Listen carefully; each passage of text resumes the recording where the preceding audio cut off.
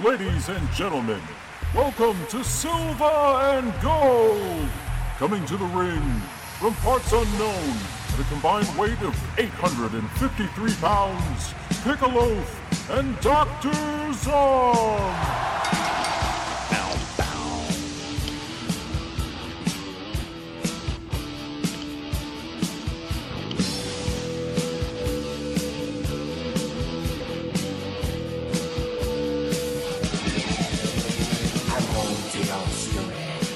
You don't wanna be at. This ain't no home sweet home. It's a home sweet misery. We knew when we got here. They try to put us away. But when they see us walk down the street, they ran the other way. That's free in Atlanta, GA. That's free in the whole USA. That's free, nasty and high. The further down the block you went, the better it got. Oh, baby. Welcome back to Silver and Gold, baby. I am the loaf, and with me, Dr. Zahn. Hey, baby. Watch out tonight. I think we will be honorary inductees with the Freebirds to the WWE Hall of Fame. So be ready for that, Daddy. This week on the show, we are reviewing or discussing or trying to remember Beetlejuice from 1988 and The Beast Master from 1982. We'll get into those soon. Beastmaster has an 18 Metascore from Metacritic.com out of a possible 100. It's very maybe. meta. Zom, how are you, sir? I are good. I are good. Yeah. It's been a while. Yeah. We probably won't have much to say because we've been talking for like an hour and a half before we fucking started recording. We're already tired of talking to each other, so. Never.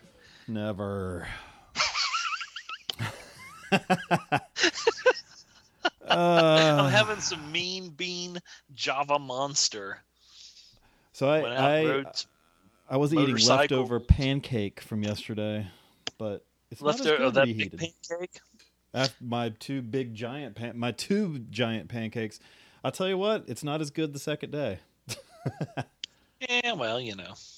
But I did put some real maple syrup on it this time. That's one thing. If you got like a giant pancake leftover and you brought it home, you could just warm it up and then go to sleep and use it as a blanket. That would be cool if they could figure something like that out. Like your blanket smells like syrup. Yeah, if a blanket could... I don't know if I'd want a pancake blanket because it'd get kind of gross after a little while. But... What if it smelled like pancakes, butter, and syrup? Like, they have to have a fucking candle of each of those, and you just burn them all at the same time. Sorry, pancake what that was. Candle. Food I Network have lots morning pancake... Oh, wait. Images for pancake candle. Food Network store. They have a candle called Sunday Morning Pancakes. Nice. You can buy it on foodnetworkstore.com. I like food smelling candles. Oh, that didn't smell like a candle. Well, it might. Yeah, I wonder if they have a fart smelling candle. A shit candle. I made a mistake. Oh yeah, there's a maple syrup candle. Apple pumpkin pancake candle. That's Bath and Body Works.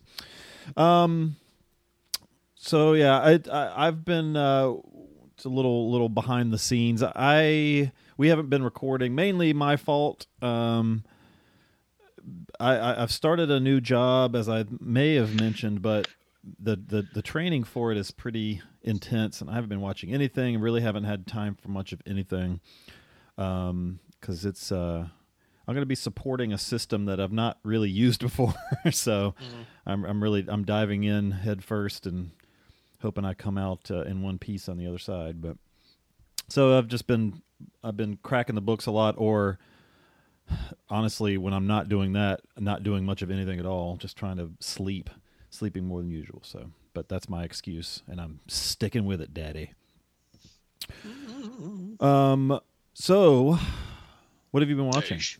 We've been off for a while. Yeah, I watched some movies. I watched some new ones. One of them is from 2014, directed by Rishad Busharab, and it's called Two Men in Town, and it stars Forrest Whitaker and Harvey Keitel and Ellen Burstyn, who's making her big return, I guess. Nice. She's really good in this.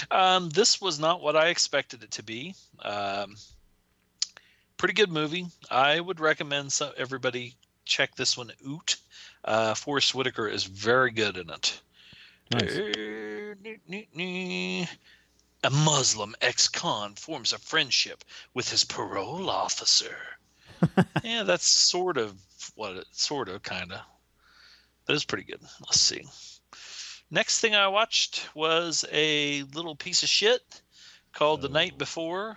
2015 movie directed by Jonathan Levine and written by Jonathan Levine, and it stars Joseph Gordon-Levitt, who kind of got on my nerves in this. Seth Rogen kind of got on my nerves in this. Who else is in this fucking piece of shit? It's got Miley Cyrus in it, Tracy Morgan. It's got a lot of cameos. Miley Cyrus was pretty funny in that. Surprisingly. I watched a little movie called Ardor, or El Ardor, which is written and directed by Pablo. Oh, The Night Fendrick. Before was that holiday movie. Yeah, it was. I almost went to see that at the theater. It was okay. It was what you'd expect. If you see Seth Rogen and like James Franco, you know what you're going to get. It had what's his face in it? That was General Zod. Which what's Zod? that fucker's name? Terrence The newest Stamp or No, the Michael newest one. Shannon? Michael Shannon. He was pretty good in it. El Ardor stars Gael Garcia Bernal. I may have said this one last time. I can't remember. It's Maybe. kind of a modern western that takes place in the rainforest. It's pretty good. Yeah. I think you talked about that one. Yeah, not great because I think I said Gael Garcia Bernal and you said you liked him. Bernal. Let's see. I watched a movie called movie directed and written by Paolo Sorrentino called Youth from 2015, starring Michael Caine, Harvey Keitel, Rachel Weisz. This was a beautiful fucking movie. Also has what's his name in it? Paul Dano. Dano's beautiful, good, very nice looking. And Rachel Weisz is very hot in it. Yeah, there were. Oh God, And that she one was chick. very good looking, but that one chick was like, I looked at my friend and I was like, oh my God. I think we were like Harvey Keitel and Michael Caine in the Yeah, I think they bathroom. might have been recording or filming honest reactions from the two of them. Oh no shit. I watched from 2015. I watched a movie called Knock Knock or Canuck. Oh, I've heard of that one. Starring directed and written by Eli Roth. Ugh. Okay, Uh-oh. This movie. Go into this in the frame of mind so bad it's good. Okay. Especially Keanu Reeves' acting abilities. Did you were you able to watch that at your local Smoky Theater? No. I rented it. Oh, okay. Yeah, I rented it on iTunes. Okay. And one of the chicks in it is Eli Roth's wife. That doesn't mean anything, but that's just the truth. Weird Jew. Let's see. I watched The Big Short for 2015 with Christian Bale, Steve Carell, Ryan Gosling. Very good. I liked it. Brad Pitt's in it too. Carell and Ryan Gosling have a little movie co-starring love fest going on there, I think. Let's see. I watched 1978. This is something old. Written by Joe Esterhaus and directed by Norman Jewison, and it's called Fist, starring Sylvester Stallone, Rod Steiger, Peter Boyle. It's got a bunch of people in it. This is pretty good. It's kind of based on Jimmy Hoffa thing. Stallone. This is before he kind of, became an obnoxious yuppie douche. 2015's Brooklyn, starring Saoirse Ronan. I mean, I know she's Irish, but I can't fucking. I don't know how to say Diarrhea that. Bucket. What? Diarrhea Bucket. Who's Diarrhea Bucket? That's there's a bucket of diarrhea in this movie. Oh yeah. Did I already talk about this one? No, I talked about it. Oh, it's a good movie. It's a beautiful Yeah. fucking movie. I love the way it was shot. It should have won the Oscar. It's very good. I think IMO, in my opinion. IMHO. I had to fucking think it out. I'm getting old. I can't think straight sometimes. Yeah, my brain's not what's- working right now. Well, 2015, Sebastian Schipper, written and directed. The movie is called Victoria. This was a 99-cent rental on iTunes, and it's pretty good. It is like one of those one-night deals where a young girl who's in, I think, Germany, she hooks up with some young lads, and they, stuff happens. But it's pretty good. Well, I've been watching Daredevil. I almost watched the whole thing, but then I kind of got sidetracked with some other stuff, so I need to finish that off. And I did actually see Foggy Nelson, who is Eldon Henson, and so John Barenthal. Saw him at Horror Hound, and Ralph Macchio and China from WWE. Wait a minute. Wait for it. Several of the guys from Sons of Anarchy, Walking Dead, people like that. Who was there from Walking Dead?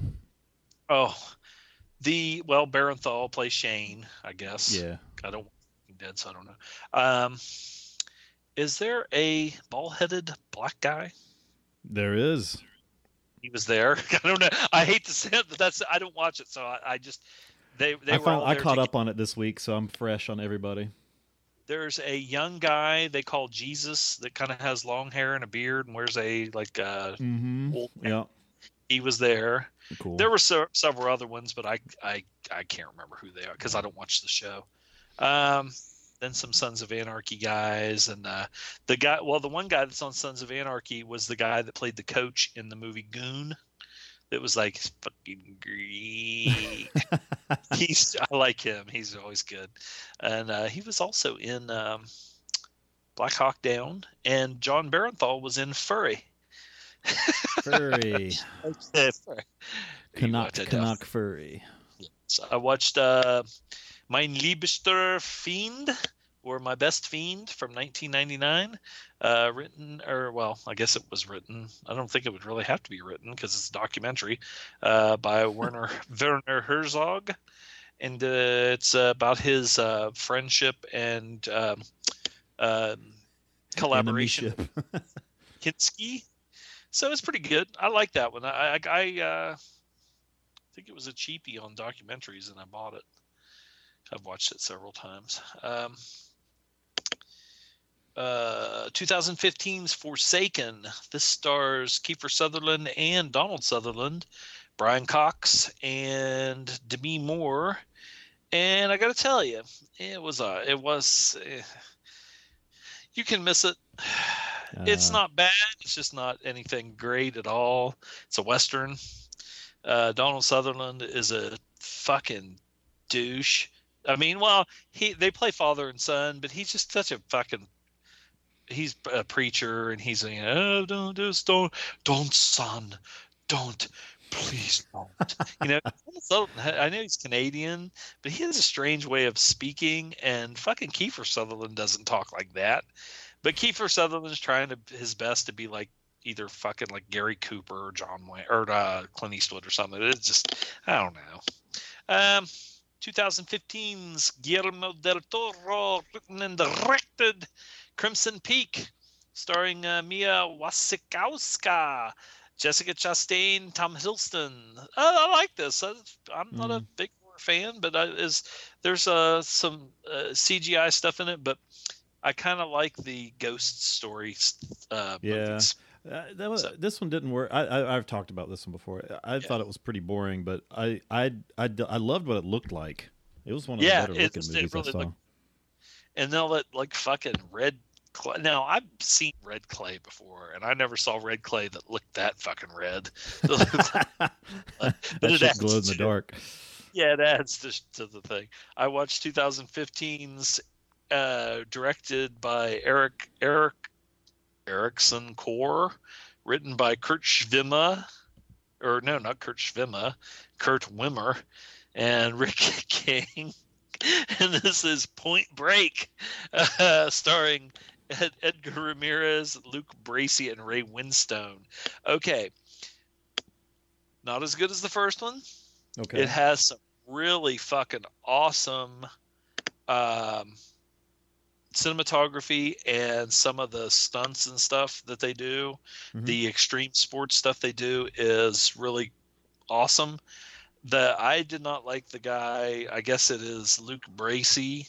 I didn't think he was very good as Johnny Utah.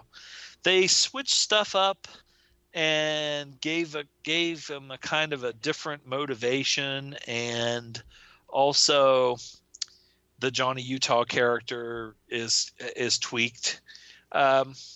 Delroy Lindo's in it too. It's not that great. It's worth a watch one time, but I always like Edgar Ramirez. He plays Bodie, and he was good. I just wish they would have had a different lead. Nobody can match Keanu. Watch 2015's Peter Landsman, a written and directed movie called Concussion, starring Will Smith, and Albert Brooks and Alec Baldwin. And I did not know till I guess a week or so ago that Albert Brooks and Super Dave Osborne are brothers. I don't think I knew that. Maybe I did know that. And then they were talking about it on the Gilbert Gottfried show. I thought it was really good. I posted something about it, and everybody was like, yawn, or Oscar bait, Oscar didn't bite. Or something. I thought it was really, really good. And if you are like a football fan, or not even just a football fan, because they say a lot of this stuff goes on with like hockey and of course boxing and stuff like that. But I remember the real guy, and when this happened and everything, and all the stuff he went up against, Will Smith was excellent in this, I thought. And I'm not a big Will Smith fan, but I thought he was really good. I saw the preview for that a lot, but they possibly should have gotten a fucking Oscar nomination, because when I was watching, I was like, fuck, man, this is a fucking excellent movie. David Morse plays Mike Webster from the Steelers, and it's just sad, man, some of the shit that went. Ugh. If you watch that and you let your kids play football, you got something wrong with you. I've been watching Hap and Leonard, which is a TV series that is on Sundance.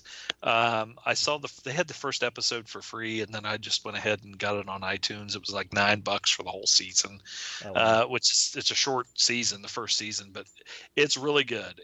I guess is the guy that does it the guy that did Bubba Hotep, I think.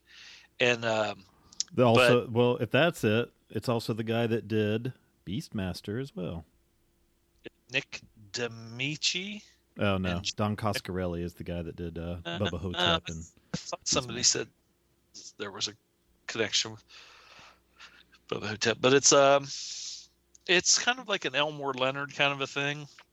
Okay. Christina Hendricks and her two giant pillows are in it, but it's awesome. I mean, honest to God, it's fucking just really good. It's got some crazy shit in it, and those two, Hap and Leonard, are very good. Sherilyn Finn's pillows are still peeking out on my screen here. Big old pillows.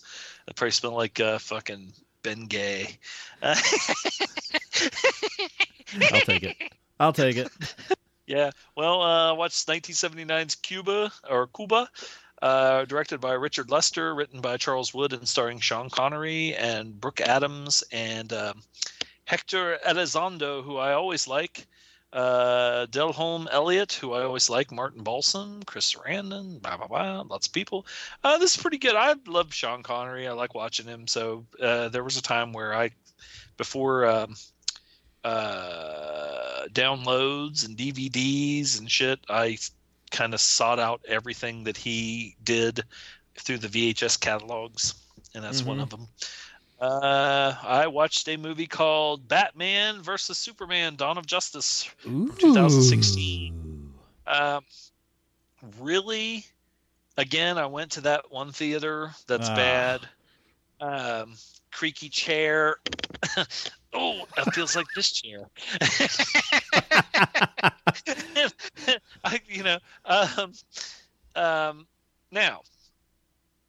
Now.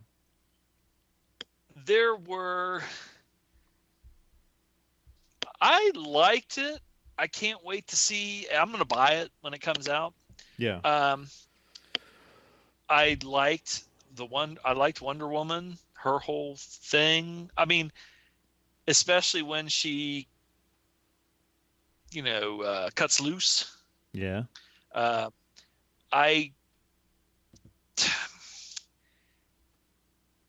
you seen it? No, I didn't. I haven't had a chance to go to the movies for a couple weeks. I don't want to give anything away, but okay. Sort of the concept of it. I had some problems with Batman, and some of his motivation. I was kind of like, I don't know. I don't want to say anything else, but that's it. But I liked it, and I would probably like it because I'm a DC mark anyway. Yeah. So I mean, because I really liked Man of Steel and everybody shit on that, so I'm sure I'll be fine with it. I like Man of Steel too, but it's one of those ones. Some people have commented that, you know how a lot of superhero movies, instead of just having one simple story or whatever, I always call it the trying to stuff 10 pounds of shit in a 5-pound bag. Yeah. Like they're trying to stuff 20 pounds of shit in a it has a certain amount of that, but it's a long movie too. But I thought Affleck I thought everybody did a good job. I liked it. I thought it was good. It's got some kick-ass fucking fighting in it and shit. I wish they would, with the superhero movies. They're just, I know what you mean. Like they're too long. They're just fucking like they cram so much stuff in, and it's just like, come on, just give me an hour and 50-minute movie, hour and 45, and get your story out. When you're hitting 2.5 hours, even for ones that aren't origin stories, it's like, maybe go over 2 hours when you're retelling somebody's beginnings, but Jesus, I don't know if they go into Batman's beginnings in this one, but I don't know where they're picking him up, but they kind of give you a little bit of everybody's, I guess. Gotcha. But they don't get not in real detail, but there's a lot of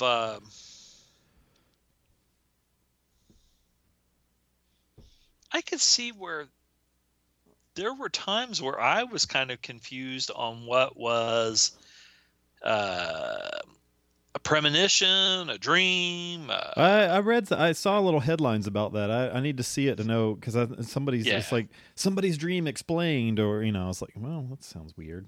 Yeah, there was some stuff where it was kind of like, okay, is this? I don't know, but you'll just have to watch it and see. Because more I say, the more stuff if this is 2.5, you've got Man of Steel and all the Batman movies already. This is 2.5 hours. The fucking Justice League movie is going to need to be like 6 hours long. Yeah. And of course, because that's coming up, they kind of had to do a little setup, for what's to come. But. And then The Rock going to be in the Black Adam movie, which might be pretty cool. Yeah. I like Black Adam a lot. So. Yeah. Anyway, not whole, but he's a good character. Yeah, he's a shit. Let's see. Like I said, I've not watched much. What I've been doing largely is to kind of like unwind. I just put on Sopranos. I've seen it before, so I've been watching that. I'm all the way into season 5 in the past 3 weeks of Sopranos. So I just put that on and just let it play while I just kind of veg. But as far as movies go, not watched a ton. It's been over a week since I even watched a movie. But after we recorded last time, I did watch a few in a couple days, but I watched Road Games. Never seen that one. I like that one. The Stacy Keach and Jamie Lee Curtis. Yeah. It's really more of a Stacy Keach movie. She was in it less than I thought she was going to be. But yeah, I thought it was pretty good. I liked him a lot. Stacy Keach was really good at it. He was really, at that time, he was really, I mean, he did some good shit. Yeah. Got some This is Australian pretty cool. flavor in it. It was kind of neat that it took like there was hardly anybody actually Australian in it outside of bit characters that appear and then are gone again. But yeah, it's a pretty good movie. Kind of neat that it takes place out there in the middle of nowhere in Australia and like actually filmed there and everything. So I watched this is a rewatch. I rewatched Platoon. I don't know why I felt like watching a couple Vietnam movies. Platoon, it's legendary for a reason. It's a kind of a. I was thinking when you posted that you watched this, and of course this is a question that came up with the Oscars because both Dafoe and Berenger got nominated for Best Supporting. Mm-hmm. If you had to pick between those two to give the Oscar to, because neither one of them won it because they said they kind of canceled each other out, which one do you think gave the better performance? I'd probably lean Berenger. I thought he was, I mean, such an incredible fucking. He was like the Ahab or whatever of the of the he movie. Was just a real piece of shit, and I feel like Dafoe might have been kind of like how he is in real life. And feeling good enough. Berenger seemed like Berenger was a real piece of shit. I could just see a young drafty loaf in the fucking bunker sucking some sweet smoke out of a shotgun barrel, and Berenger coming in just fucking being a total asshole, and you'd be like, "What a fucking! I hate that motherfucker." Oh, I to this day feel whenever this whole thing, military movies always have this effect on me. You know. What's his name? Ermi and fucking Full Metal Jacket. Yeah. Berenger in this one. It's like I get that fuck you dad feeling, you know, like get off my fucking case. Yeah. That anxiety, and you know, I feel it every time when it's like just fucking lay off, dude. Seriously. And I got it with this again. I've seen this movie I don't know how many times. So. Y'all smoke this shit to escape from reality. I am reality. Like, oh, shut up, Dad. Yeah. But yeah, you never understood me. And then I watched one I hadn't seen. I watched The Boys in Company C. Yeah, I like that. Good stuff. Sidney J. Fury. I don't know how to pronounce his last name. I feel like we've done a movie of his before on the show. Let's see. Iron Eagle he did. Superman 4. Yikes. I don't know. Joe Maybe, like shit. The Leather Boy. We did Leather Boys. Leather Boys. Speaking of gay motorcycle films. Well, we talked about that off the air. Yeah, we did that. Yeah.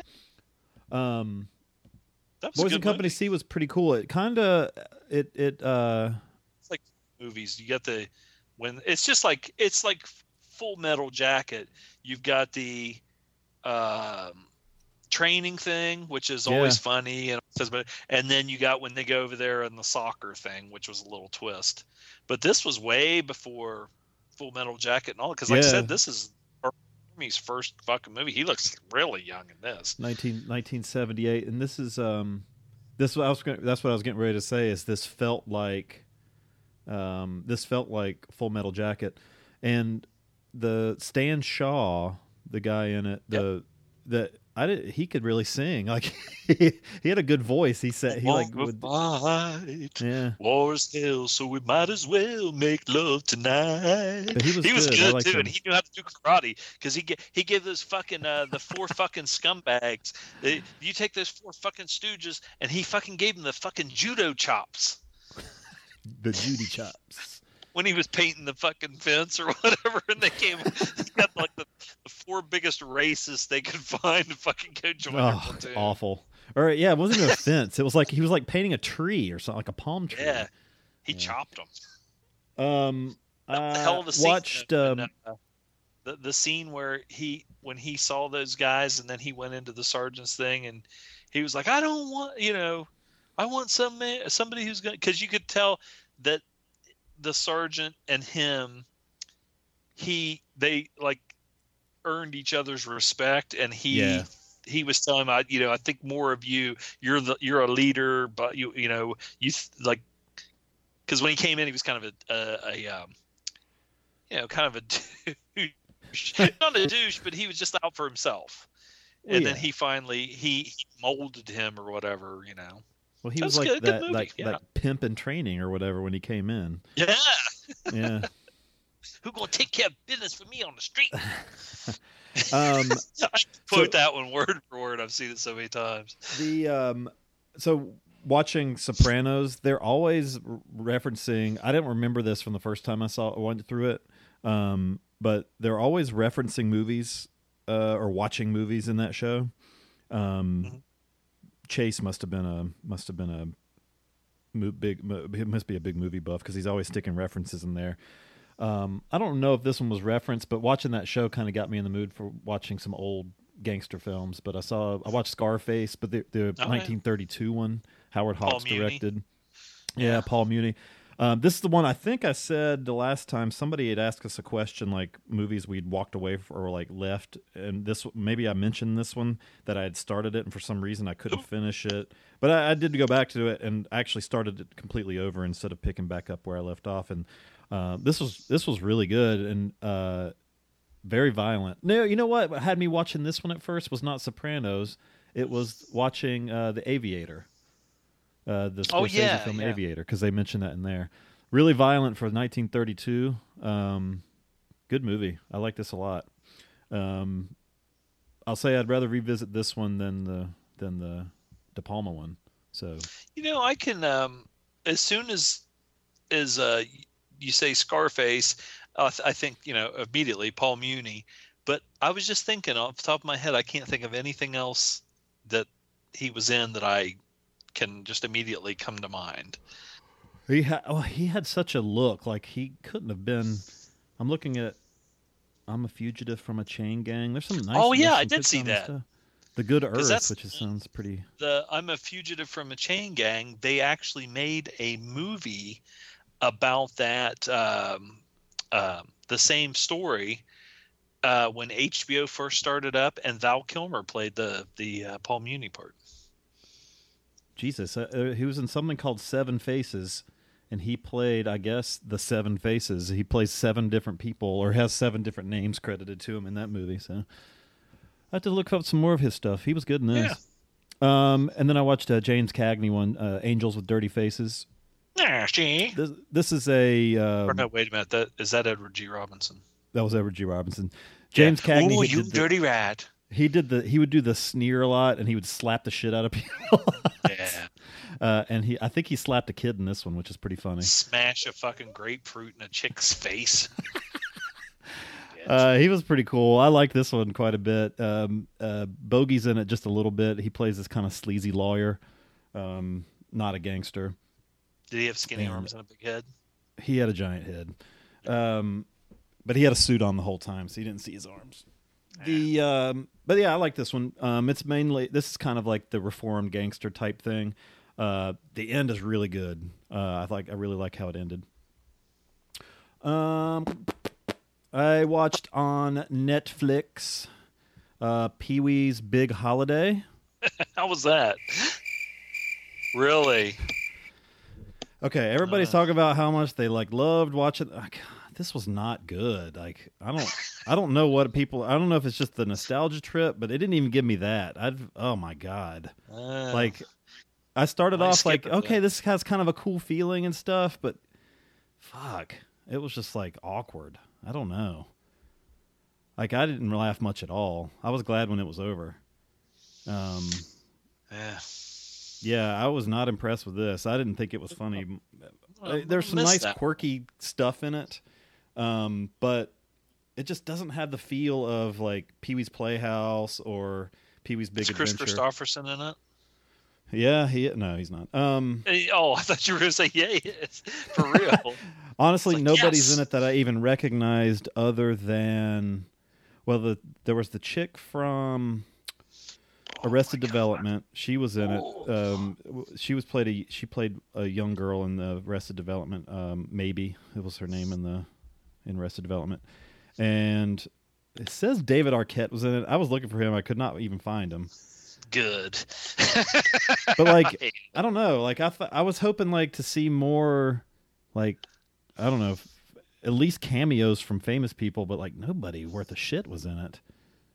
Like the main guy that is kind of like the story is Pee-wee's going. He's taking a road trip, and they've kind of ignored everything he's ever done because they're assuming he's never left this town he's in. I was like, wait a minute.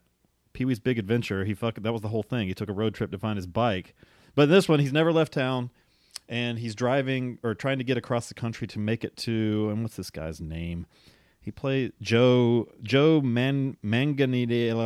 I'll say it like Pee-wee does because he can never pronounce it. This guy was in that vampire movie or TV show.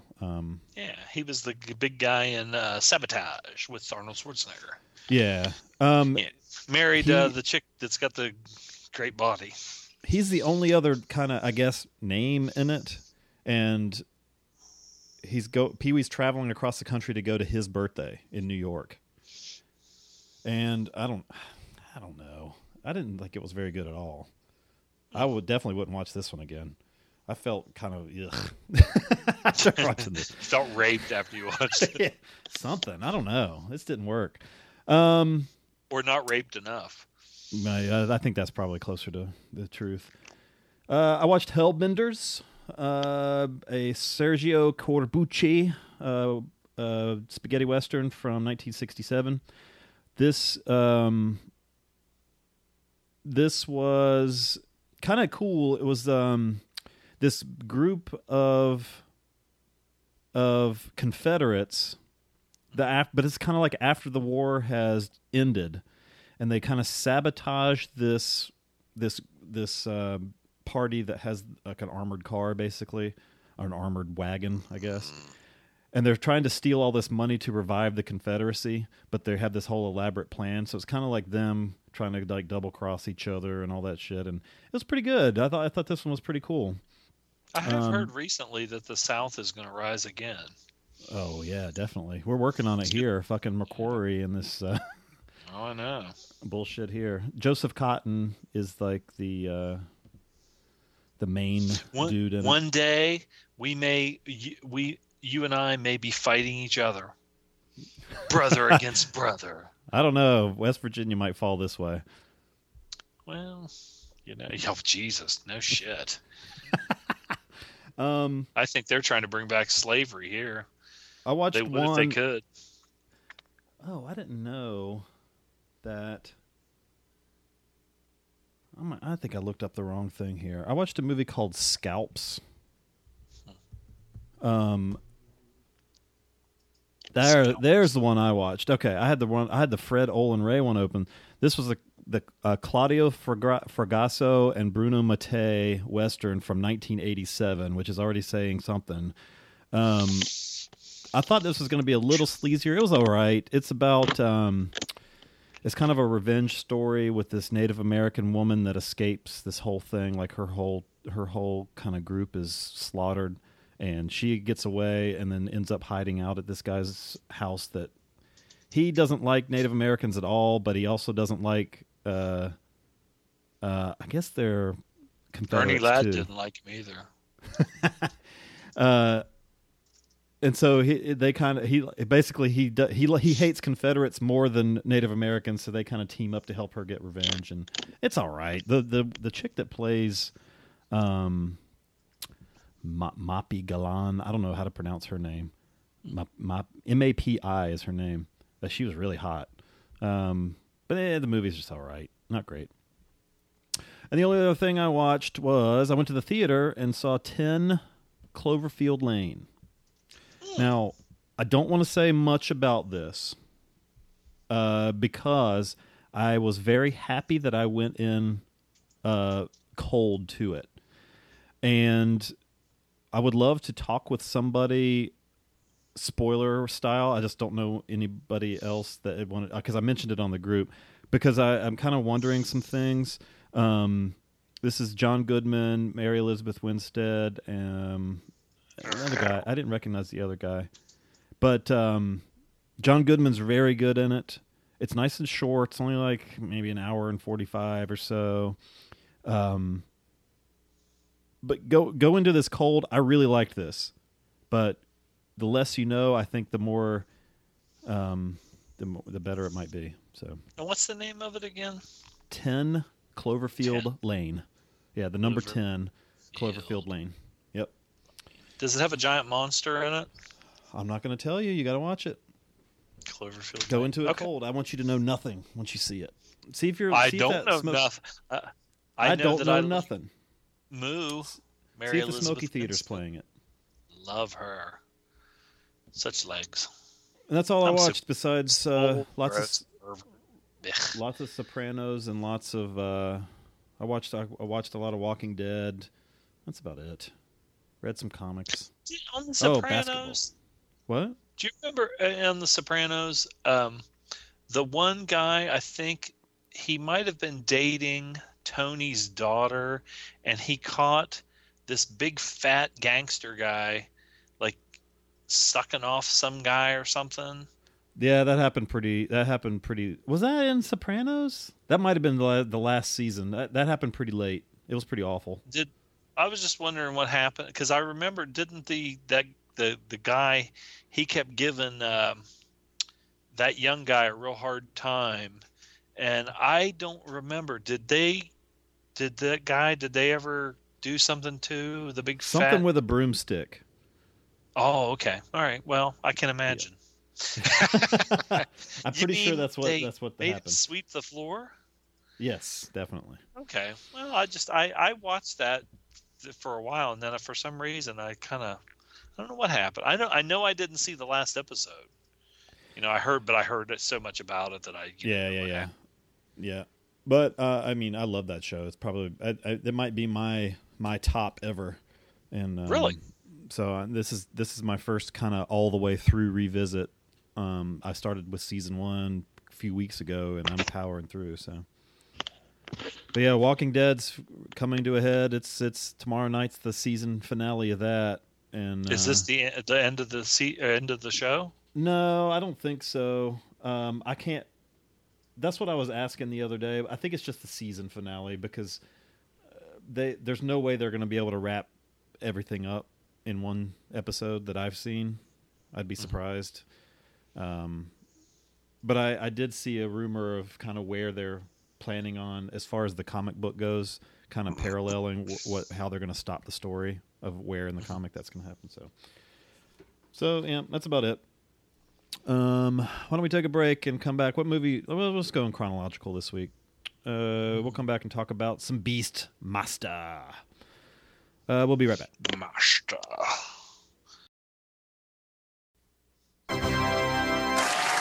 Okay, and welcome back to another episode of Guess That Riff. With me on the show tonight, my first contestant is Mr. Fred Nurk. Fred, are you ready to guess that riff? I sure am. Okay, here's riff number 1. That's It's a Long Way to the Top by AC/DC. Fantastic, Fred. Okay, here's riff number 2. That one is Eagle Rock by Daddy Cool. Fantastic, you're doing great, Fred. Now this one's a tricky one. Guess riff number 3. That one is I Walk the Line by Johnny Cash. Fantastic, Fred. How did you know all those riffs? Well, I listened to Love That Album podcast. That's fantastic. Really? No, that's what you told me to say, Dad. Max, shh, I told you never to call me Dad during the promo. Go to lovethatalbum.blogspot.com or type in Love That Album, all one word, into iTunes. Listen to Love That Album. It might turn you into a rock geek. Or you might just con your son into making pitiful promos for your podcast.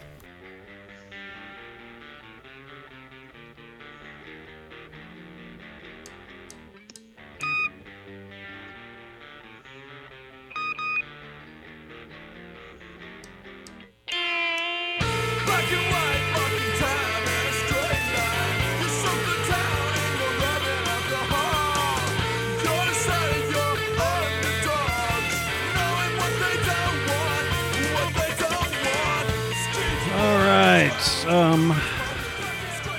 Beastmaster, 1982, directed by one Don Coscarelli.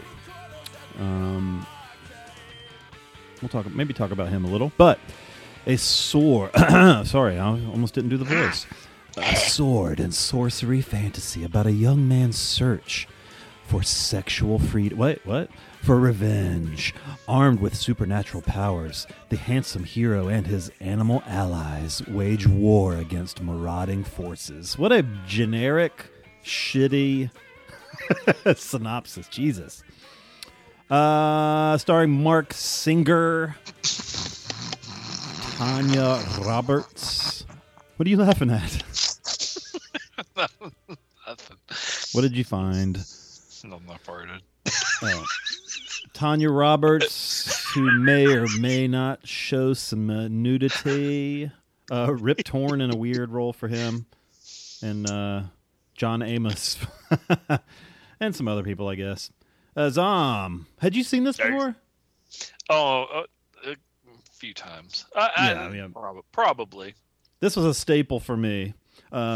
This was one staple for everybody. Yeah, this was like when we first got cable, I don't know, 87 or so. I think this played on TBS like 3 times a week. So I'd seen this movie quite a bit. But what did you think of Beastmaster? Well, I did read that they said when HBO, kind of first started up, that it actually stood for "Hey, Beastmaster's on."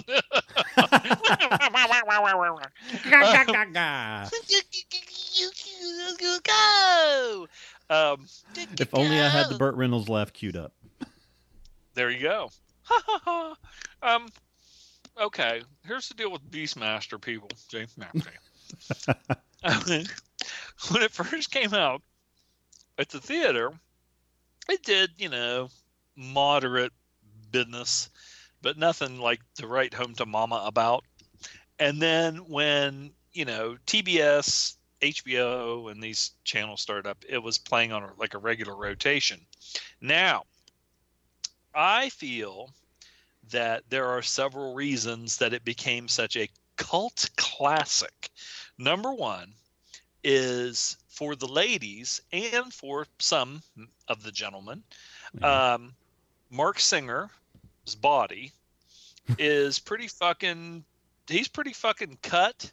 That dude athletic. Is like 0.5% body fat. Yeah. I got to throw a little wish bit that in. I was built like him, because if I was, I would just have sex like constantly. and this movie, his outfit definitely shows off his physique, because there isn't much to it, and you get some side butt cheek a lot. Yeah. But there are a lot of scenes where he's doing something like either struggling, lifting something, hanging by his neck, or trying to climb something where it's just showing off his muscles, And then you have Tanya Roberts. Okay, now her role as Kiri, they wanted to get Demi Moore, but they decided that, I guess I don't know if it was the producer or who it was, said, no, we're not going to get Demi Moore. We want Tanya Roberts. Well, Tanya Roberts' only claim to fame. Wait a minute. Was she replaced? Who'd she replace on Charlie's Angels? She replaced somebody on Charlie's Angels. Named Cheryl Ladd. I can't remember, but and then later on, she's on that 70s show with Ashton Kutcher and whoever else, Red or whatever his name was. She was in an episode of The Love Boat. Yeah, well, but she is a horrible actress. Oh yeah, she's terrible at this time.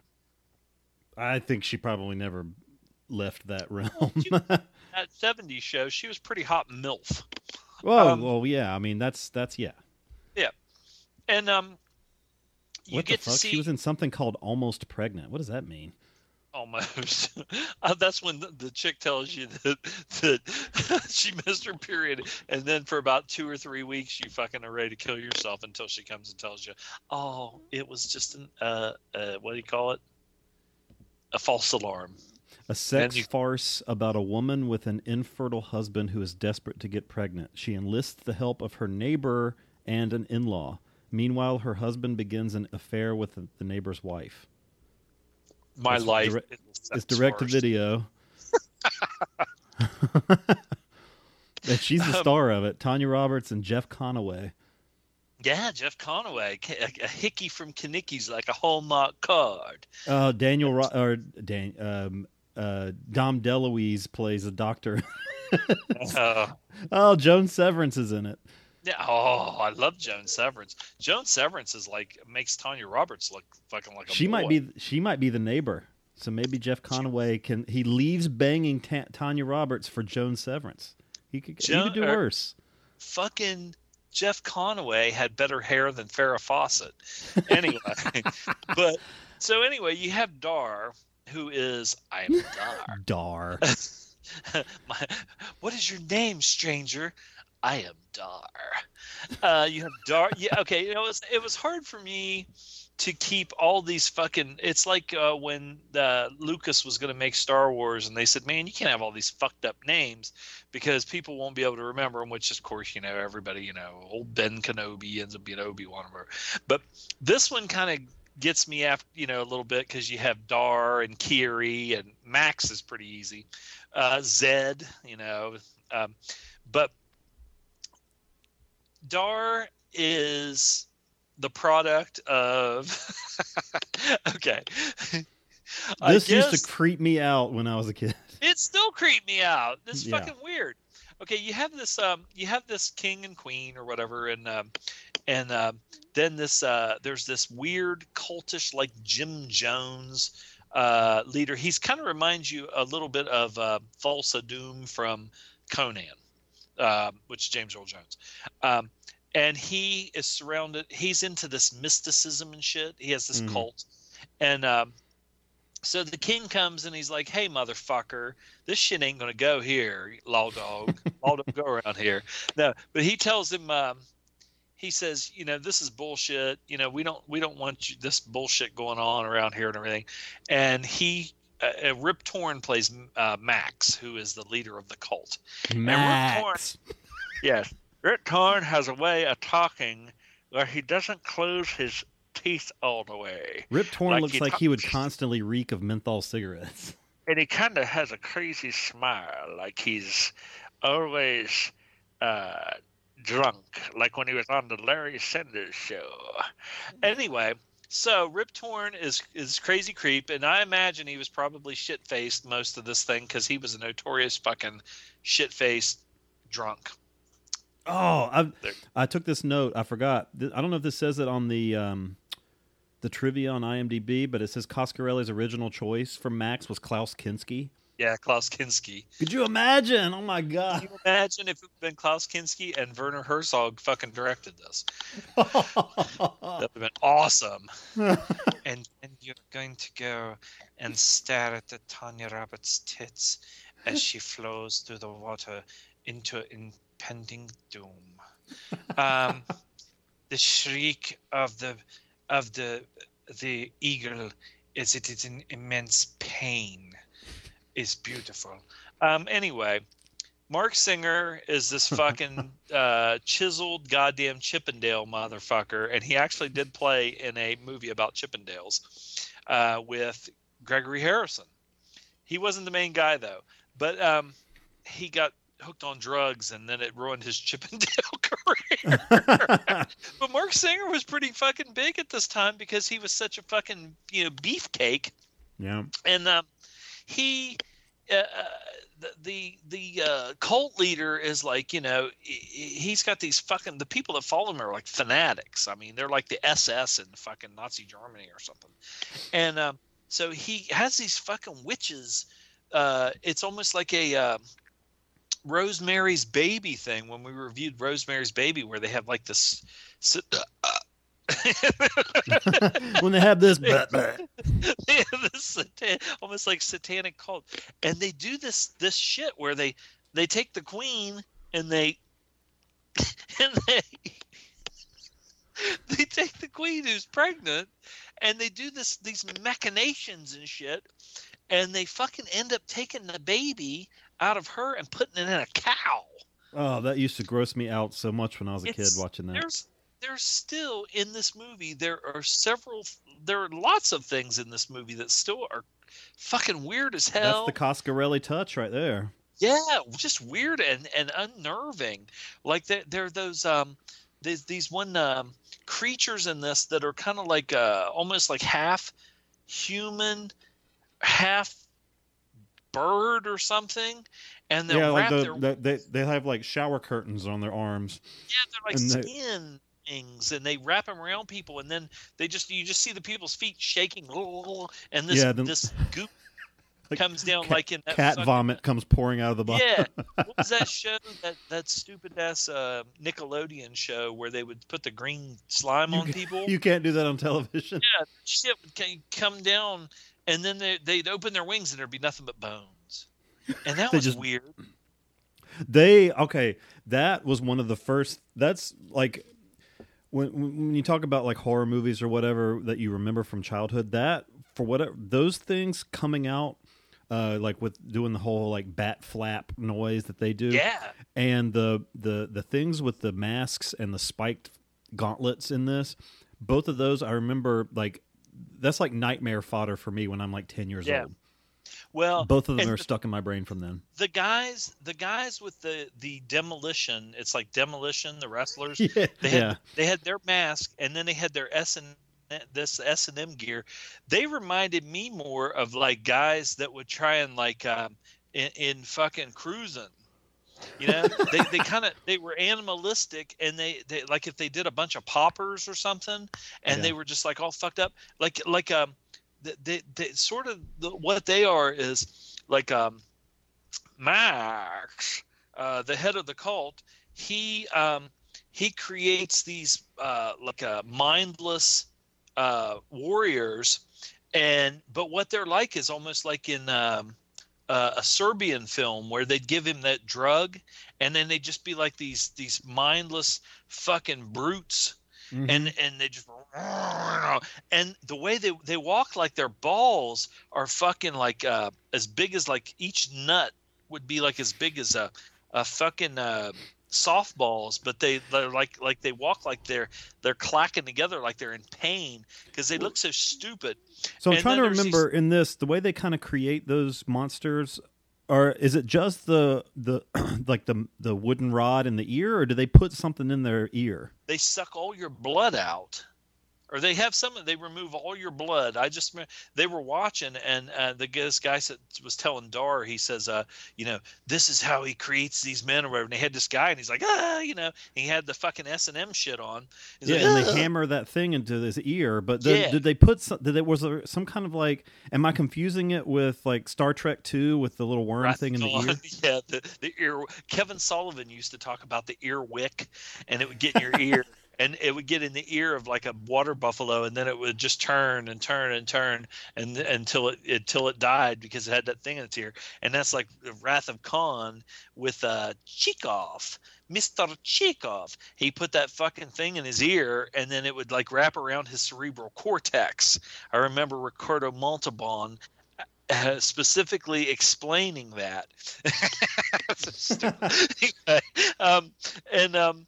That they would just become these crazy fuckers.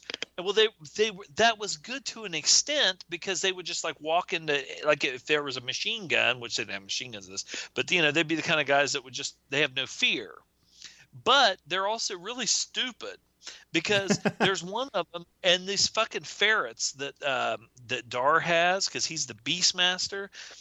They make a fool out of this one. He's like he's chasing me like, and he walks like a fucking like a gorilla, with his arms up over his head. He's trying to smash him with those pointy spiked arm things, and they're like running through fucking a piece of pipe, and he's so damn dumb. And then Dar fights one of them, and he was just really dumb. But they had like people like that, and then those skin fucking wing things, and now there's some also other disturbing stuff because like Max. Mark, he's like a snake oil salesman because he is tricking these fucking people into like worshiping their god, and he takes these he took this little kid and fucking is like they have like this pyramid thing, and it's got a like a slide thing that's like full of fire, and they said, if you want to have good luck, or the gods to smile on you or whatever, you have to human sacrifice. So they take these little kids, and here's Rip Torn up there, takes this little kid, holding him over, and throws him right down the fucking fire, which was pretty goddamn, it's like, if you think, it's a stupid movie, but when you think about it, it's like, oh my God. Well, Dar is not like up with that. But anyway, one of the scenes that I remember a lot in this movie was the first time that Dar comes across Tanya Roberts, and she and one of her like little maiden friends are bathing, and he's sitting there like a total fucking perv, fucking spying. And he's got, let's see, what did he have? He had an eagle. He had the eagle. He had the black tiger. Which two was just ferrets that was covered in shoe polish, and the two ferrets. Oh, I heard that that tiger got sick because of that. It probably did. It died because of health problems from being painted black for the whole movie. God. He could see through the eagle's eyes, and he could control them all. But he could see through the eagle's eyes. I think he could probably see through all of his he eyes. saw through he could see through the panther's eyes too. It never showed him looking through the ferret's eyes, but he could tell them what to do. Yeah, he didn't give a fuck what they did, because they like stinky little rats. And then he talked to them and stuff, which was kind of stupid. It was that like little sidekick thing going on there. Podo and Podo, or whatever the fuck their names were. Yeah, Podo, and was it Dodo? Kodo Kodo and Podo, and he's watching Tanya Roberts now. She was like I said, she replaced, I think, maybe Cheryl Ladd on Charlie's Angels, and she was like the first angel that had like fairly big boobs. So I remember that they were talking about how her having like 36D tits or whatever. So she obviously didn't care about being naked. You see some Tanya Roberts boobage. There was a couple of times I thought I was going to see her cooch, and then also there were a couple of times where I thought I was going to see John Amos's junk and or his his ass, because he is the bodyguard for this little kid, and he's kind of like I always thought, even when John Amos was on Good Times, and then he played the older Kunta Kinte or Toby in Roots, which they're remaking. I think they already remade it. It just hadn't been on TV yet. Why do you need to remake that? Nah. Well, then I was saying something to somebody about that, and they said that I never knew this, but I guess Alex Haley, you know how they always said that he said Roots was all about his family and all this and that, that it ended up, there was a lot of that was bullshit, that he stole a lot of the story from, he got caught for like plagiarism. Oh, wow. Bunch of the story, and they said a lot of it was just lifted from other people's books and work. But I always thought he was, I think it was when he was on Roots, because Roots kind of had a theme at one point that was almost like what was it? A Mandingo, where they would go to the maybe I'm getting confused with Mandingo. But anyway, you had LeVar Burton, who was, Kunta Kinte, and he was like kind of young Kunta Kinte. Yeah, he got brought over as a slave, and then later on, when he grew up, he was John Amos. But what I was going to say is John Amos always, had a big chest and was muscular and everything, and then so he was good in this, and he had like this wooden staff, and he'd beat the fuck out of people with it.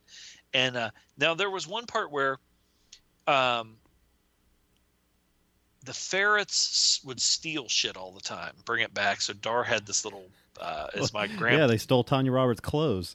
Yeah, and he stole her clothes, and then I thought it was funny when Dar was trying to he tried to get the tiger to seem menacing so he could pretend he was saving her so he could cop a feel, and then of course, she was like all fucking goo goo gaga because if you looked at any of the other people in the movie, they weren't built like him, So when she saw his ass, she tried to play coy for a little bit, but she was ready to rock and roll.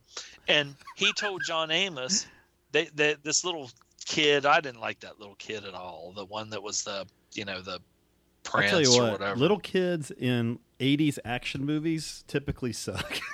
Just either annoying or Fucking or like that just- little kid in Red Sonja. You remember him? Yes. Yeah, exactly. And, they shouldn't even have made that movie because fucking Bridget Nielsen was like flat chested. Anyway, at that time, they should have waited. And I don't like her at all. I never did. She had no butt. I don't know. I can't remember if I saw the Red Sonja. Didn't they remake that movie? They were going to remake it with Rose McGowan, McGowan? and then she fell off a fucking horse and got hurt, and then they just kind of shit canned it. Now, did that Red Sonja character appear in that new Conan movie? I feel No, like I I've don't- seen. Oh, okay, maybe not. Rose McGowan was in it, but she played like a witch. She played like. Oh, okay, that's okay. And let me that's tell what I you was something else about this movie. Why don't we talk about this? Nah, yeah. The fucking witches in this, they had they showed them at first from the back, and they had like nice bodies. They all have nice bodies and horrible faces.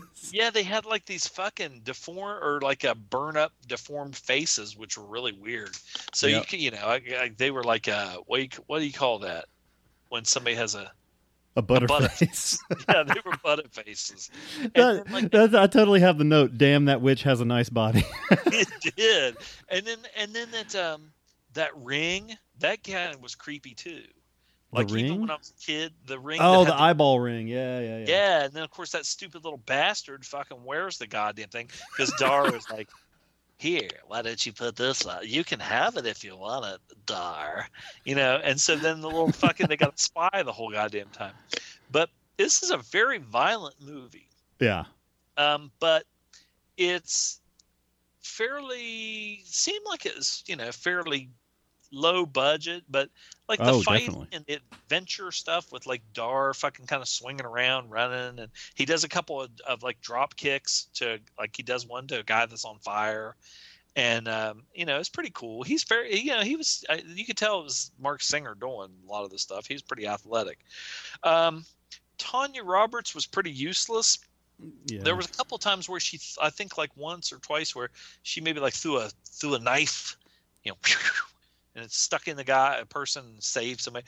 But for the most part, she was kind of like the woman in peril or damsel in distress. Like this big gate's coming down, and it just happens to fucking get her, cloak or whatever. So she's like, come save me and shit. And so she was, even though she had a nice pair of tits, she was kind of a pain in the ass. And she was she was really horrible actress. Yeah. And so, but it's like Dar, Kiri, if you looked at all the other women in the movie, she was, there's not like, she was like the goddamn hottest piece of ass. I don't know if I should say on the planet, but they lived in a pretty shitty, fucking. That didn't look like a fun place to live. They lived in a pretty shitty area for chicks, But John Amos, Dar said something. He saw this necklace. He goes, "Where did you get this? Explain to me. Where did you get this?" And he was like, "I got it from a slave girl." Lawyer, where'd you get this? It's like Dar's like, "Did I stutter? I got it from." That's no slave girl. So you had a bunch of shit about who was who and who really was who and blah blah blah. Yeah, But and as many times as I've seen it, I never remember that stuff. Well, it's kind of because the movie's kind of long. Yeah, It's it longer is. than it needed to be because, when you had the one part where you had fucking Rip Torn, which is a great name, and of course he's the nemesis, and there's I don't know how many damn different times Tanya Roberts gets captured, and then you got the fucking blind guy, but you think, okay, well you have the whole thing with Rip Torn. He's the whole he's the nemesis and everything. And then they have what happens with him And then it goes on for 20 more fucking minutes. Because then here comes like a whole horde of these fucking douchebag guys. And then the one guy was definitely, which came first? Was it this or Conan the Barbarian? Probably Conan the Barbarian. Conan, yeah. Yeah. This was definitely inspired by Conan, I'd say. Yeah, the one dude on the horse, the big dude on the horse that had like the well, you know what? Conan was also released in 1982. Let's see. You keep talking. I'm gonna look up and see what the months of release are. The book that this is based on. This is based on a book. Yeah, it did not take place like during these times. It took place in the future, and Dar was like he had another name. It wasn't Dar, but he was like a Navajo warrior in like, it was like a sci-fi kind of a thing. Took place like maybe a post-apocalyptic or something like that in the I think future. I'd rather see that. Yeah, it sounded pretty cool actually. It's also known as Invasion Junk in Argentina. Just junk. I'll tell you what, Chile, Argentina, and Peru is known as Invasion Junk. Invasion Junk. But or in Spain, it's El Señor de las Bestias, the Sir of the Beasts. The one thing that is kind of missing from this movie is, was there any I didn't really get any kind of bromance. That's one thing I think that was lacking in this was some bromance and some there's homoeroticism just because of the fucking S&M dudes running around, yeah. and then fucking Singer and John Amos and how they dress with their butt cheeks hanging out and everything. The little kid was totally worthless. They could have left him out and had John Amos just come in and be kind of a partner to Mark Singer. It would have been a lot better. And I could see like if like Patrick Swayze played Dar, and then you had Ben Gazzara as Max, and then like Sam Elliott, this would be like Roadhouse. You gotta have some and Jimmy from Roadhouse. Well, but with the exception of Max, all the other bad guys are pretty much like just cannon fodder. They're like stormtroopers. They don't really have any kind of person. There and the one dude that looked the coolest, I don't know what his name was, but the guy that looked like he was from Mad Max. I love his costume was great, and like his weapon was so fucking cool. It was like a mace with he'd push a button and blades would come off of it, and like I thought he was the coolest one. And you hardly see anything with him. You see him right at the beginning, and then again at the end. He has a kind of final battle thing, but he was to me was a definite ripoff of a character from Conan the Barbarian. But this one is just fucking. It's so bad it's good. Singer's not really like a good actor, but even if he was, you have like lines like "I am Dar," and shit like that. These movies were released at almost the same time. They were only like a couple months apart. Something that kind of made me sad was I looked up Mark Singer today, and he's like 68 years old. Oh. But honest to God, I know. I mean, time moves on, but I always think of Mark Singer is going to look. If you saw him at like some horror convention or something, he just looked like this. He should never get old. I never want to see him. Yeah. I want to forever remember him as the Beastmaster. And they made like 3 or 4 of the. Well, they made 3 of these, and then they had a TV show. Now he wasn't in the TV show, but he was in the sequels, the movie sequels. But I remember, if I'm remembering correctly, like in the next one, he had his hair kind of like blonde, like even more blonde. It looked weird. I don't know that I've ever seen any of the other ones. Well, the other one is on YouTube because as soon as I finished watching the first one, it goes over to Beastmaster 2. and I don't think either one of the other ones was as good. Yeah. I might have seen the second one. Definitely have never seen the third one, and I did not watch the TV show when it was on. I am Dar. I don't have a whole much else to add. For me, this movie's hard for me to look at objectively because I've seen it so many times. It's a nostalgia trip. If I want to look at it objectively, it's kind of a shitty movie, but it's fun. Oh, bull! What do you mean? What do you mean a shitty movie? Kind of a shitty movie. I know exactly what you're saying. Coscarelli, and I know Will and Sammy have talked about this before. The guy knows how to spend his movie money. What we saw with, I don't know if you ever saw John Dies at the End. All of his movies are always low budget, but he gets a lot out of that. So he's always been good at that. He did the Phantasm movies. I don't know if you've seen any of those. Hauser is in Beastmaster 2, I think. What's that? I think Wings Hauser is in Beastmaster 2 also. John Dies at the End. Bubba Hotep that we mentioned earlier. I like that one. Yeah. So he's doing something Phantasm Ravager now. Oh, and Bubba Nosferatu Curse of the She-Vampires. Yes! Oh, that would be nice. Good. The prequel to Bubba Hotep finds Elvis shooting a film in Louisiana when he runs afoul of a coven of she-vampires. There you go. She-vampires. She-vampires. I always thought it was funny. I always hated when I was younger.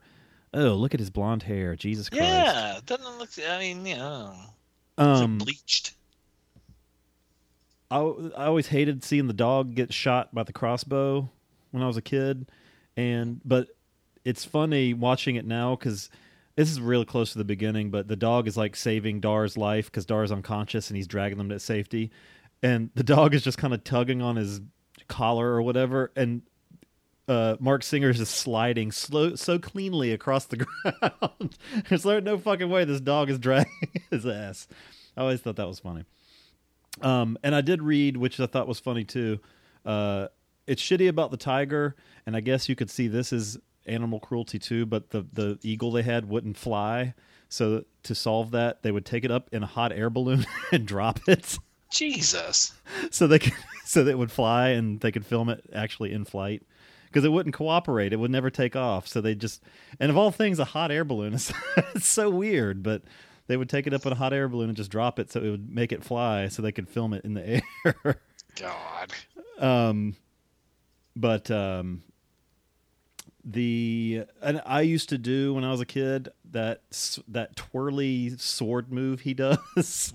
I used to do that when I would be, you play swords or whatever. That was the go-to move, definitely. Kind of hold the sword. He had that one thing, like it was almost like a boomerang thing, except that he would throw, Yeah. That I don't know what that's called. That thing was. You'd think that kind of thing, you'd throw it once and you'd never see it again. When you tried to catch it, it would fucking cut your damn fingers off, like in Mad Max or Road Warrior. The sword fighting was all right in this, I guess. But yeah, I would shit my pants as a kid when he saw the like swamp thing, bat ghosts, whatever the hell they are. Yeah. Those things used to really scare me. They were gross. And the eagle carries a kid at once, and instead of that looks stupid. A dummy drop, it was a dummy flopping around with an eagle carrying it. But yeah, I mean, this movie's hard for me to shit on too much just because I grew up with it. So, but I don't have a lot else to add. What would you rate it? As a cult movie, like a 10. I mean, it was so fucking. It's just a fucking legendary movie. You're sticking with a 10. Sure. What's wrong with that? No, I give it a 7. I think it's fun. I think it's tier when it comes to like so bad it's good movies. It's like the fucking the Citizen Kane. I don't know that it's that for me anymore. I don't know.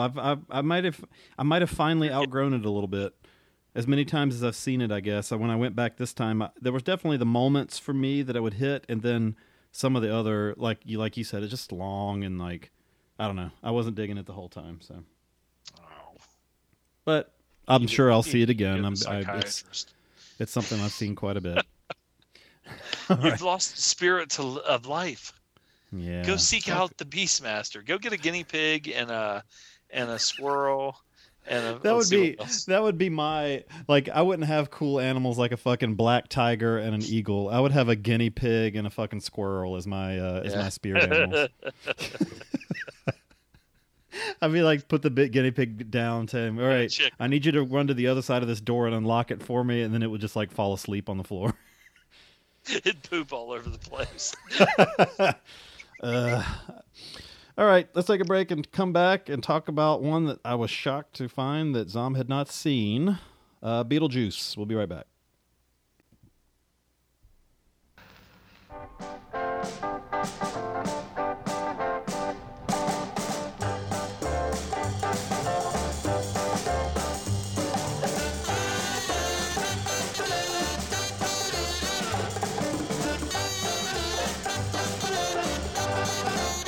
See here.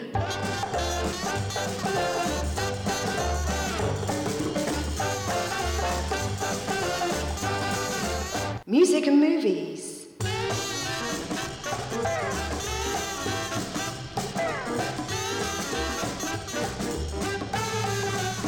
Movies and music.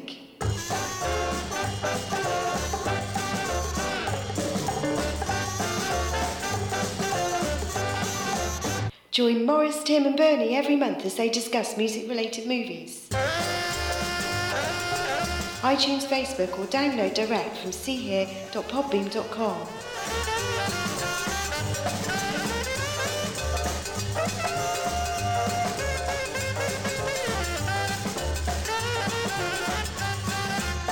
The See Here Podcast.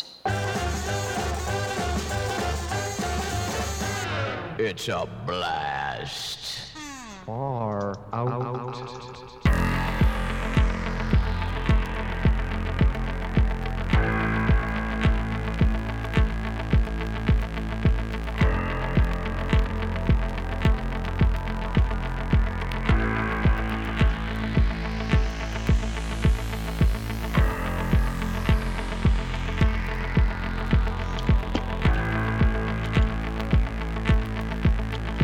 Bad editing. I didn't know this song was so long to start. Anyway. Beetlejuice! I should have played the fucking, what's his face song? Oh, here we go.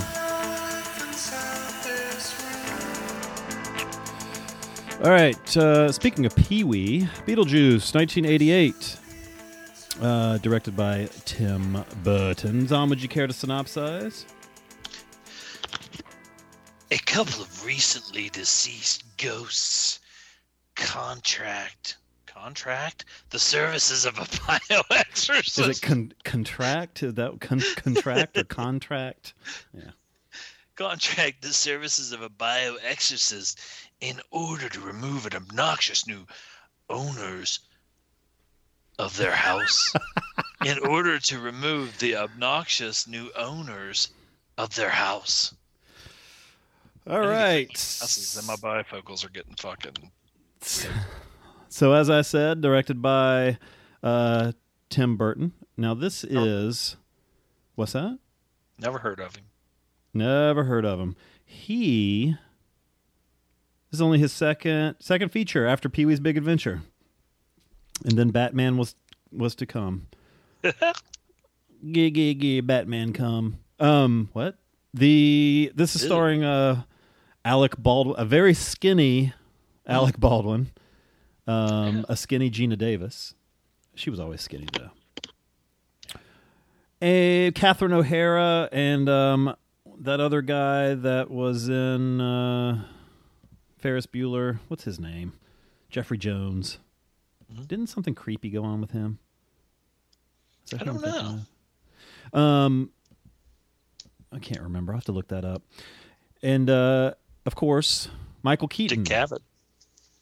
Now, Michael Keaton in this, gotta say, it's an 1.5-hour movie. He's probably only in it for like 10 or 15 minutes, even though the movie's named after him. Wait. What? In November of 2002, after having been accused of hiring a 14-year-old boy to pose for sexually explicit photographs, Oh, no. Jones was charged with one felony count of employing a minor for the purpose of taking sexually explicit photos and a misdemeanor count of possession of child pornography. Oh no. He is placed on the convicted sex offender register, given 5 years probation, ordered to undergo counseling.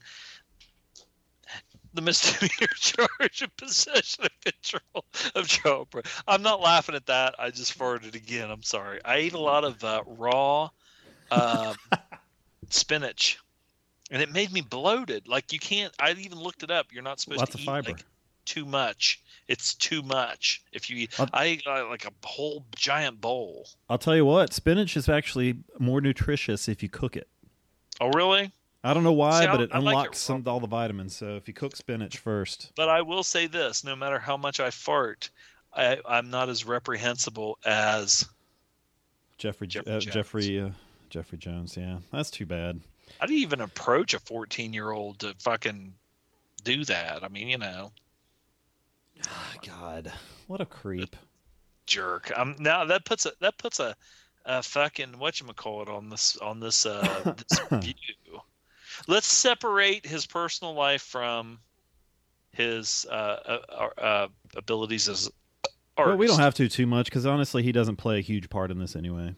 This is, and like I said, which is interesting, despite not being in more than 75% of the movie, Michael Keaton he runs away with this one. This is the Michael Keaton show, and this is what I've always loved about Beetlejuice. So I like that concept. You mentioned it in the synopsis, the bio exorcist, and it took until I was an adult to even understand what the hell that meant.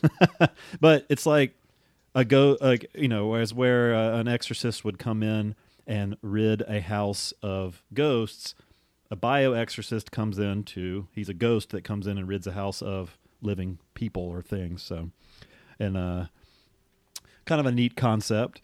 And Beetlejuice, well, you have Adam and Barbara Maitland, played by Alec Baldwin and Gina Davis. They live in this weird little quaint town. I think it's supposed to be New Hampshire, and they filmed it in Vermont, or it's the other way around. They're kind of the same thing anyway, right? Yeah. And yeah, kind of. And it looks like it, and it's a neat way. And Tim Burton does this with the use of miniatures. But even like the shots of this town look like they would be something that would be built in a miniature. So it's kind of neat the way he plays with that, because Alec Baldwin's character is building kind of a miniature version of their quaint little New Hampshire / Vermont town up in the attic. Neat little thing he's building too, and I like the way they do it, how they kind of jump between the miniature and real life in this. But they're going out. He needs something from the store. Gina Davis goes with him, and they're in a shitty car accident. This little scruffy pooch makes them drive off one of those covered bridges, the bridges of Madison County, and they crash through. It was pretty, it's pretty silly that Tim Burton humor with the dog standing on one end of the board that's holding their car. That's the weight enough to keep them from toppling over. But they wander back home and realize after they get there, through various things that happen to them, they find a book, and they go outside, and the sandworm tries to eat them. They figure out they're dead. They've died actually a few months prior, and they've wandered back into this house and into their house and dried off, and they come to discover that their house has been sold. Well, since they're no longer living, but they still are there. Just nobody knows it yet. So they don't dig that, especially with the group that moves in. That's Catherine O'Hara.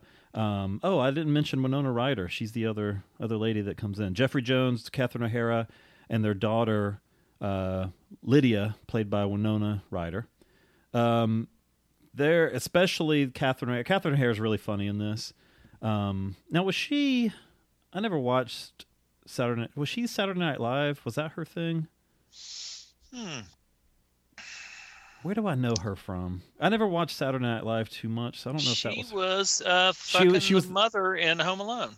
She was the SCTV. That was her. That was her. Oh, okay. thing. Yeah. God, what else has she been in? Was she in Coneheads or something? Was that her? No, that was somebody else.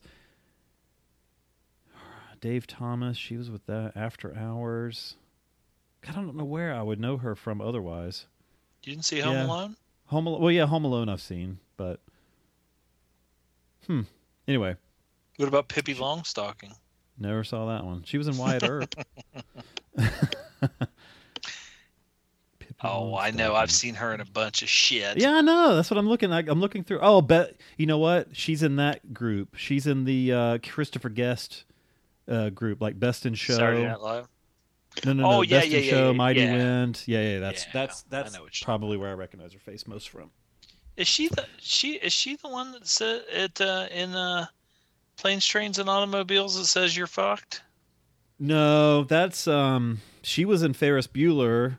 She played that Jeffrey Jones's kind of secretary in Ferris Bueller. Wonder if he tried to finger Ferris Bueller. Oh, Ferris Bueller's probably too old. yeah. I think Matthew Broderick was like 20 in that movie anyway. Yeah. Way too old. He had pubes by then. Pubes. That's just gross. Pubes. I don't know her name. Ooh, nobody wants pubes anymore. Christy Swanson. Wow. Yeah, she was a looker. A looker. She probably still is. Anyway, I would so drive a Volvo station wagon. By the way, I love those. I was looking at those old ones that were real kind of. I love those. Yeah. And now I looked up the ones that everything's real rounded now. They don't even look like Volvos. Now, if you go back far enough, look at some of because they made round ones before maybe even in the 70s, but they used to be really round and they were really cool. Like a 60s Volvo station wagon. Take a look at that if you think about it. But here you go. I took the note. It takes place in Connecticut, but filmed in Vermont. Jesus Christ, New Hampshire is thrown in there too. So, now you're introduced to Beetlejuice pretty early, but you don't see his face for quite a while. You kind of catch him reading a paper about kind of undead news. And the headline of the story is "Sandworm Incidents Up 13%." And the sandworms in this movie are a very Tim Burton thing. They're done like claymation. Dune. Goon. No, not Goon. Dune. Dune. Oh yeah. Yeah, the sandworms. Well, I mean, of course, in these they look. He wants everything in this to look fakey or like old, fanciful. Yeah. Yeah, and they're like claymation. Like yeah. And there you go, back to that question from the last show of a movie we gave up on and never went back. Dune. Never finished it. Boring. I will never watch that fucking movie. Sorry, El Goro. Well, the movie fucking sucked, but the goddamn documentary of which of course Jodorowsky didn't even make that movie. That was I would have watched his. But yeah, and even he said that he laughed because it sucked so bad. Ugh. I remember that movie coming out in the theater. I don't know what I would have been seeing at the time. I saw it in the theater. It sucked because I mean you got this big buildup of these so legendary the books and all this and that and then Star Wars had been out. You're like, oh, this is going to be the next Star Wars. We went to see it. And we're like, what the fucking hell. Yo. Movies released in December 1984. Because I would have gone to the theater to see something, and I remember the poster for Dune. Huh. Anyway, I don't know why I'm getting so off track with that. Ghostbusters came out that year. Maybe I'll see Ghostbusters. I didn't see many movies in the theater as a kid. That's why I got stuck on that just then. Anyway, Catherine O'Hara. And the what's Lydia's last name? I never write down character names in my notes. I should.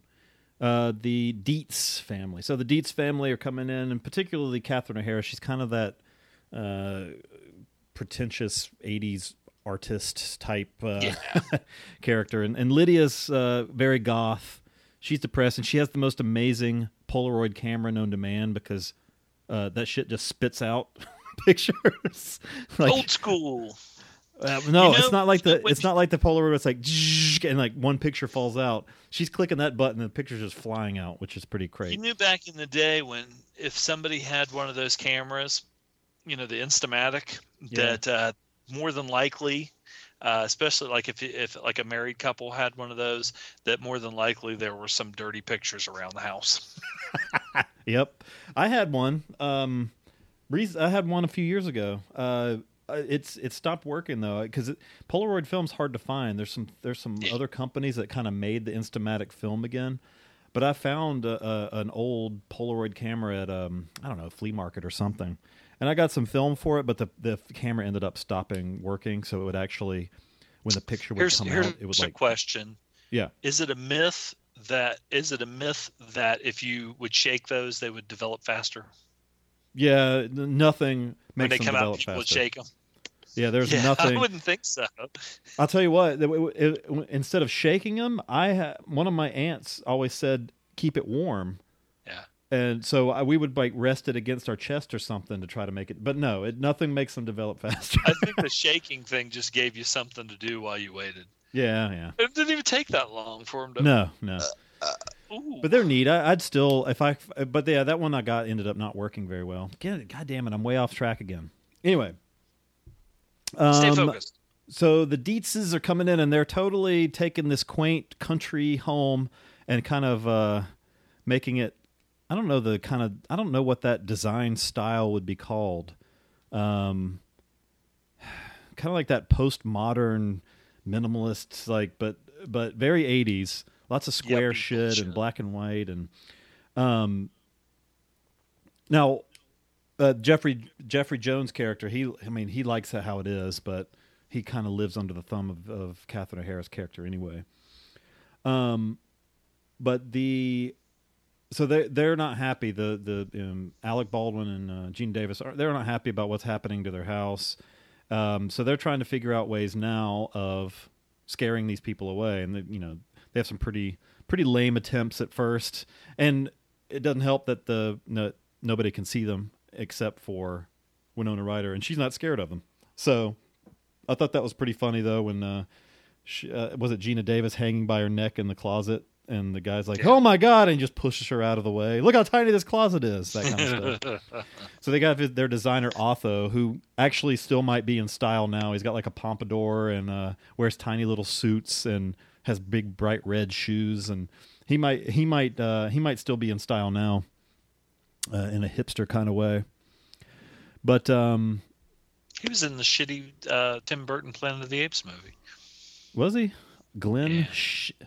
What a name! Shaddix.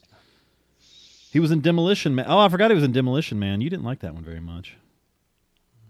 Oh, he just looks completely normal now. He just looks like a dude. That's disappointing. Just a dude. Yeah. I wanted him to still look like Otho. Yeah, he's riding the Tim Burton coattails there, which are pretty good coattails to ride. Yeah, you could do worse. Why not? Now, when they find the book, this is when they find this book. It's like the handbook for the recently deceased, which is a pretty funny name. They pass out when you die.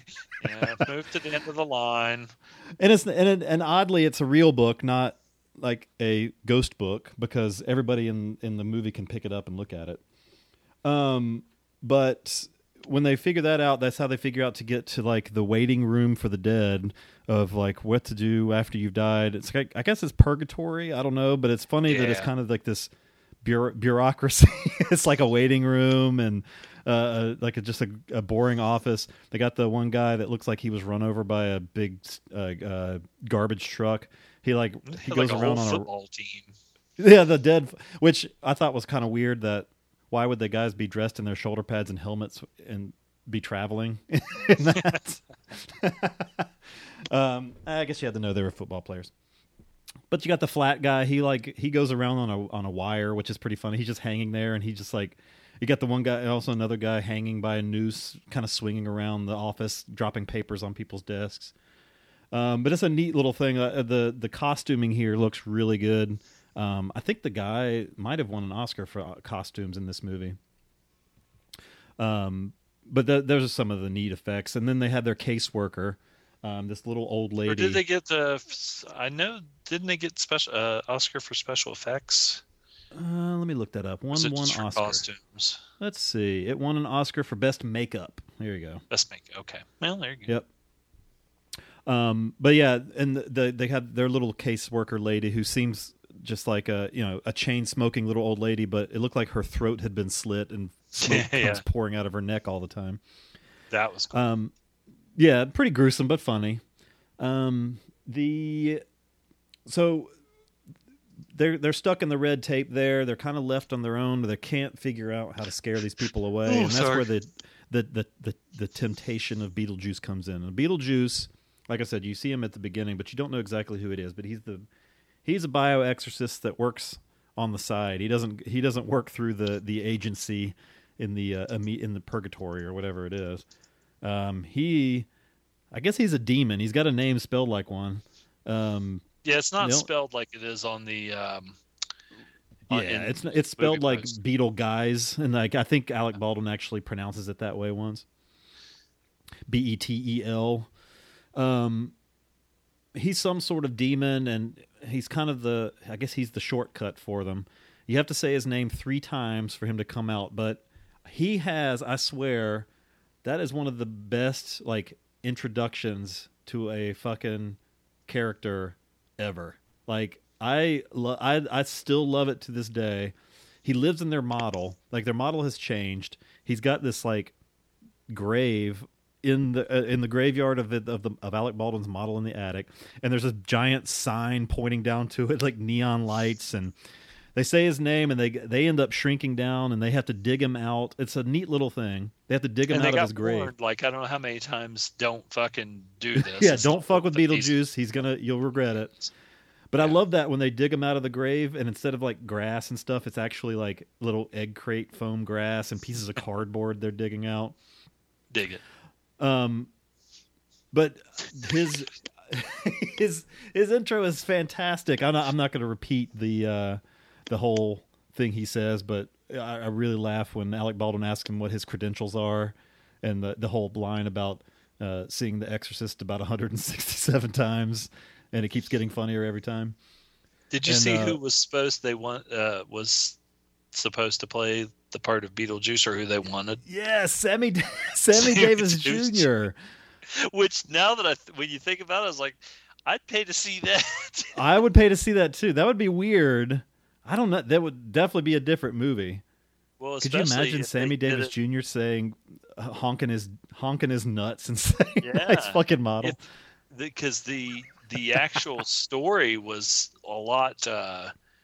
Like Beetlejuice was a lot more of he wanted to rape the Winona Ryder character, and it was a lot darker and a lot meaner.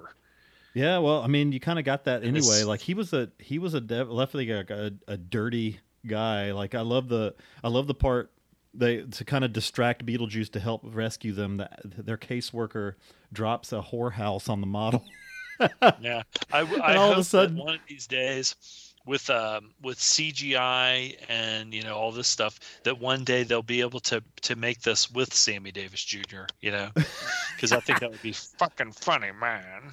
Well, they I know that I know it's still kind of in the works, maybe, of having a sequel to this of Beetlejuice, and it's supposed to be like tropical or something. Jesus Christ, Michael Keaton's been on a roll lately. Yeah. Oh yeah, you watched that. Spotlight. I don't think you mentioned it. You watched Spotlight. Did you like that? Spotlight was excellent. Yeah, I watched it again this past week. It was really good. That's a good movie. Recommend it. That's fine. You can go ahead. I just started recording. More behind the scenes. My computer's shitting the bed, major, and we just lost some stuff. Some gold talking about Art Bar from Pacific Northwest, and who knows. Anyway. Tom, what would you like to say about the movie Beetlejuice? Well, I did have one pearl when I brought up Art Barr, who wrestled as Beetlejuice.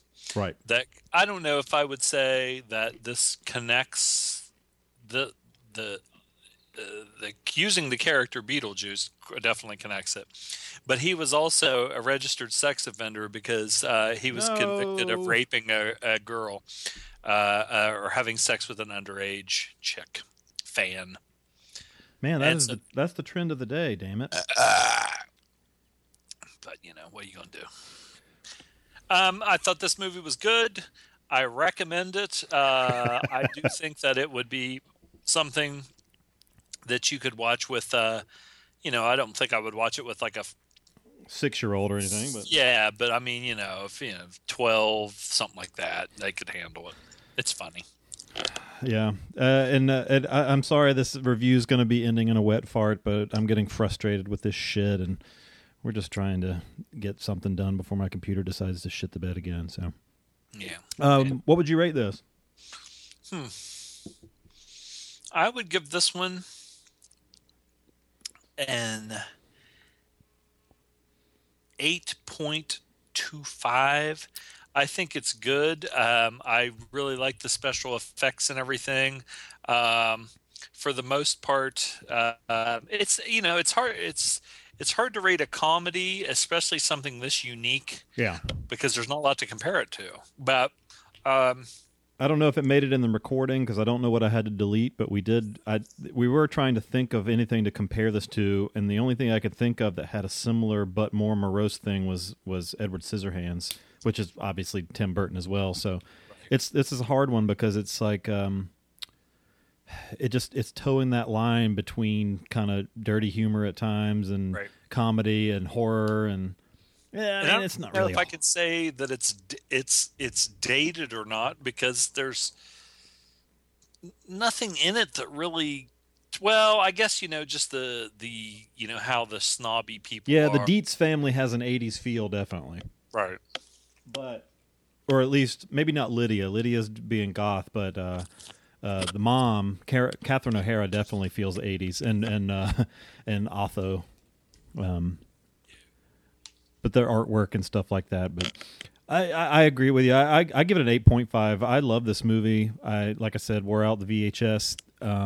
This has nostalgia, but I still think it's a very solid and unique movie.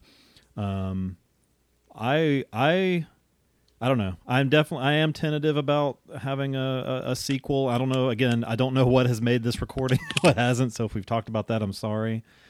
But the part of the magic of this for me has always been the practical effects of it, because they don't look realistic, but I know that's on purpose because that's kind of Tim Burton's style, and that's part of the charm of this is that it doesn't look entirely real ever.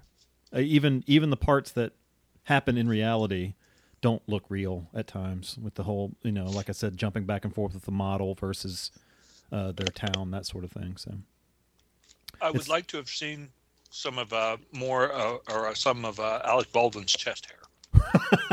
He was a fuzzy bunny, that guy. He probably still is. Oh yeah. But high grades from us. High recommend if you haven't seen it, and revisit it if you have. It still holds up if you ask me. So, all right.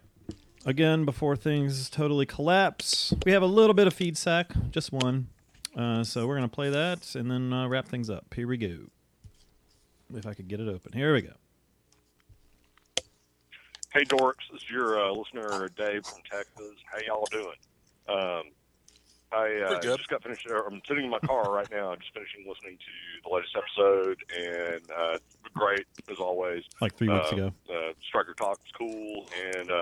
But on the intruder note, I was wondering if y'all had, I just cannot honestly remember if y'all covered this, but that the Andy Griffith film called Facing the Crowd. No, we have not. It's similar subject matter and arguably better than the intruder and more apropos for what's going on kind of currently about kind of populist bullshit in politics.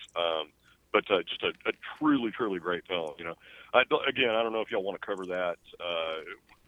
So soon after y'all did The Intruder, but so fuck that and do Battleground from 1946 about the Battle of the Bulge that was made like less than a year after the actual events, paired with Sam Fuller's Steel Bayonets, with a Korean War film that is just absolutely kick-ass. So that one, or you could do Enemy Below with old Kurt Jurgens and Bob Mitchum about a submarine and a sub-hunter, paired with that Star Trek episode, Balance of Terror, that's basically that same story. And it's acknowledged, that's where they took it from. So do that. Anyway, do it, man, guys. I just I can't tell you how much I love the show, and I'm sorry I don't leave more feedback, but feedback, pardon me. But you guys have a great whatever, and we'll talk at you real soon. Bye bye. Great something. Ricardo Montalban. He was in Battleground. Has Jacques Palance been in any war movies? Any war movies? Yeah. Yes, Attack, which is very good. Maybe you know what I was thinking of.